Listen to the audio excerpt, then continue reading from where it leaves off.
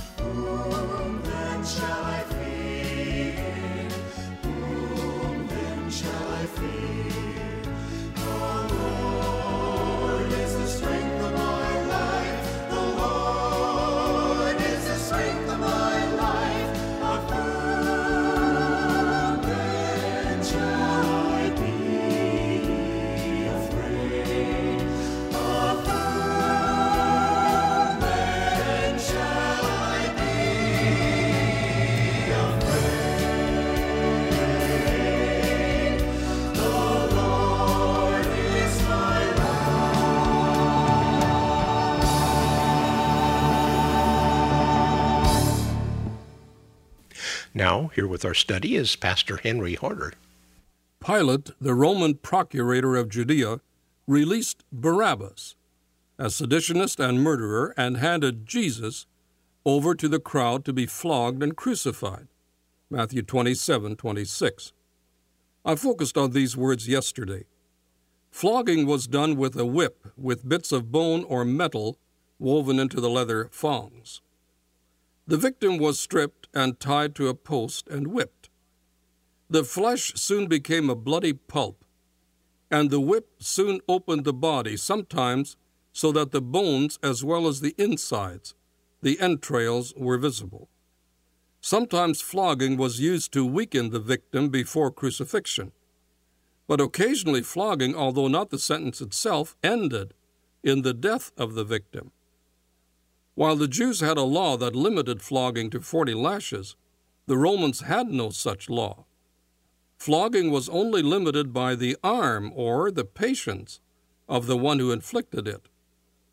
After Jesus had been flogged, he was handed over to be crucified. Then the governor's soldiers took Jesus into the praetorium and gathered the whole company of soldiers around him. They stripped him and put a scarlet robe on him, and then wove a crown of thorns and set it on his head. They put a staff in his right hand and knelt in front of him and mocked him.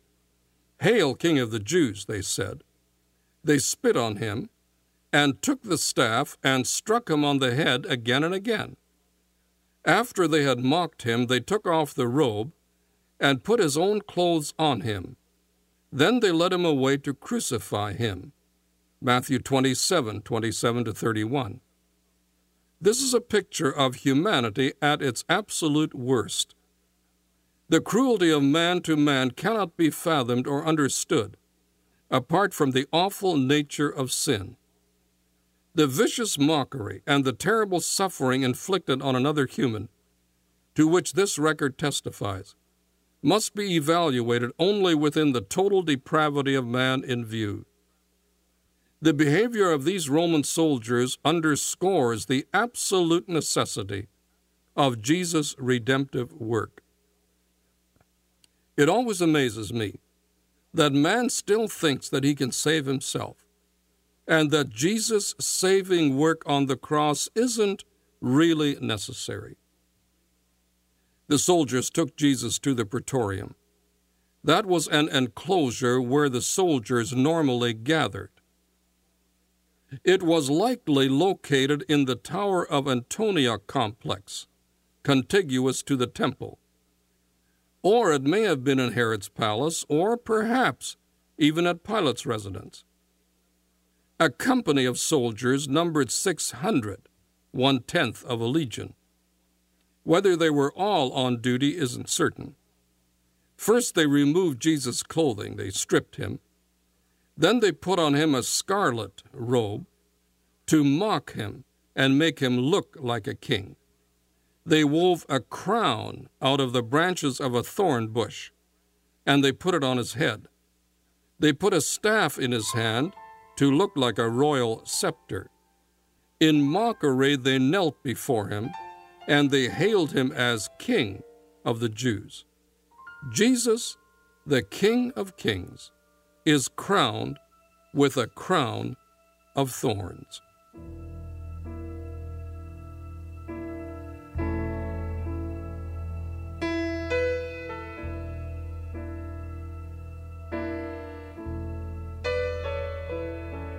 The crown he wore was not of gold or silver,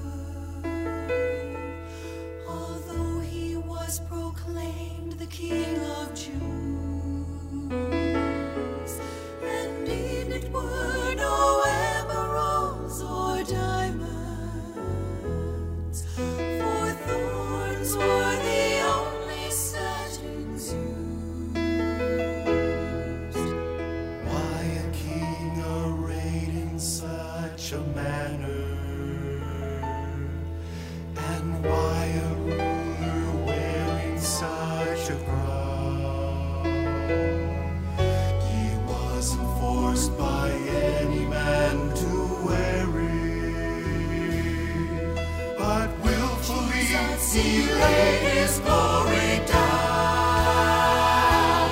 Oh, the crown of thorns was a crown of pain and death that meant salvation for all men.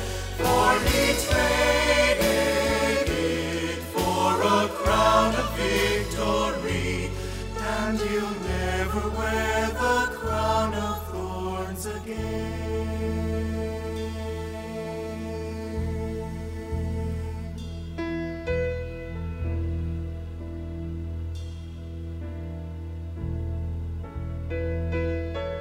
Now Satan never was an easy loser.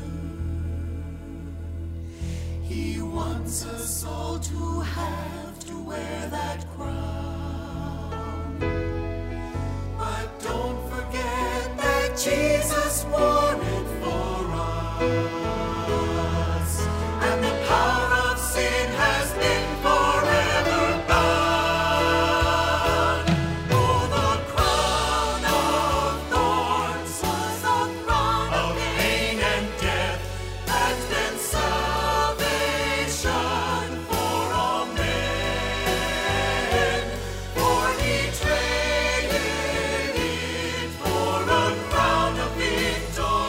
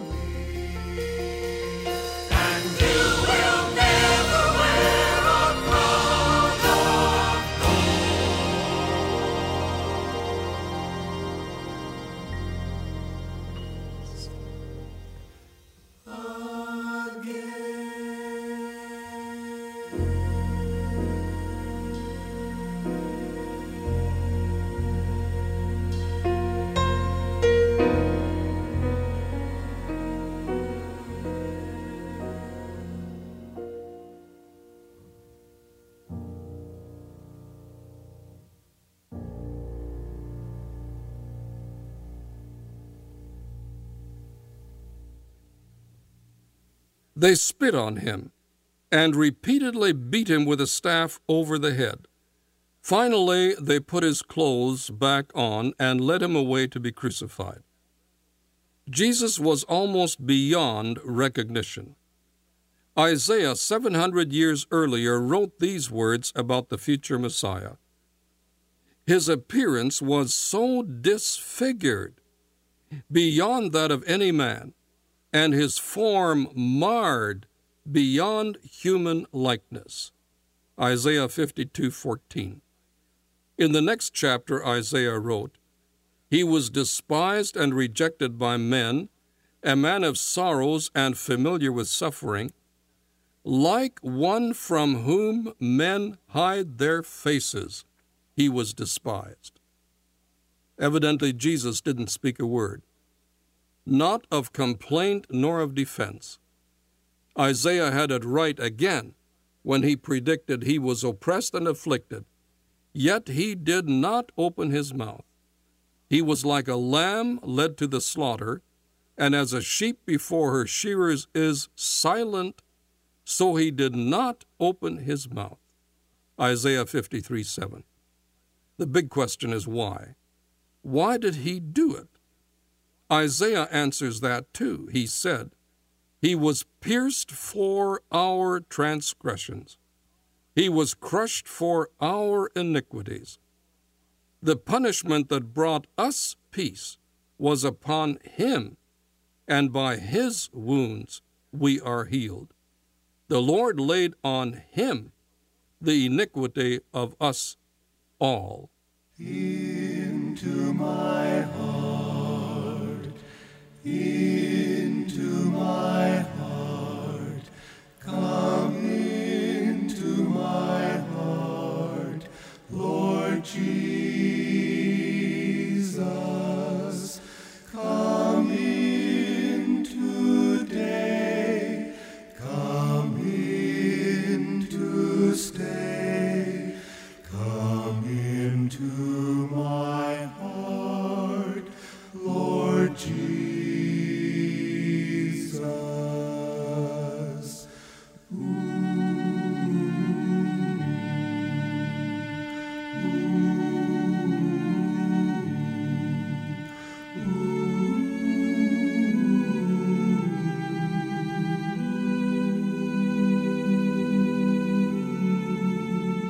Come in Tuesday, come in to stay, come into my heart, Lord Jesus.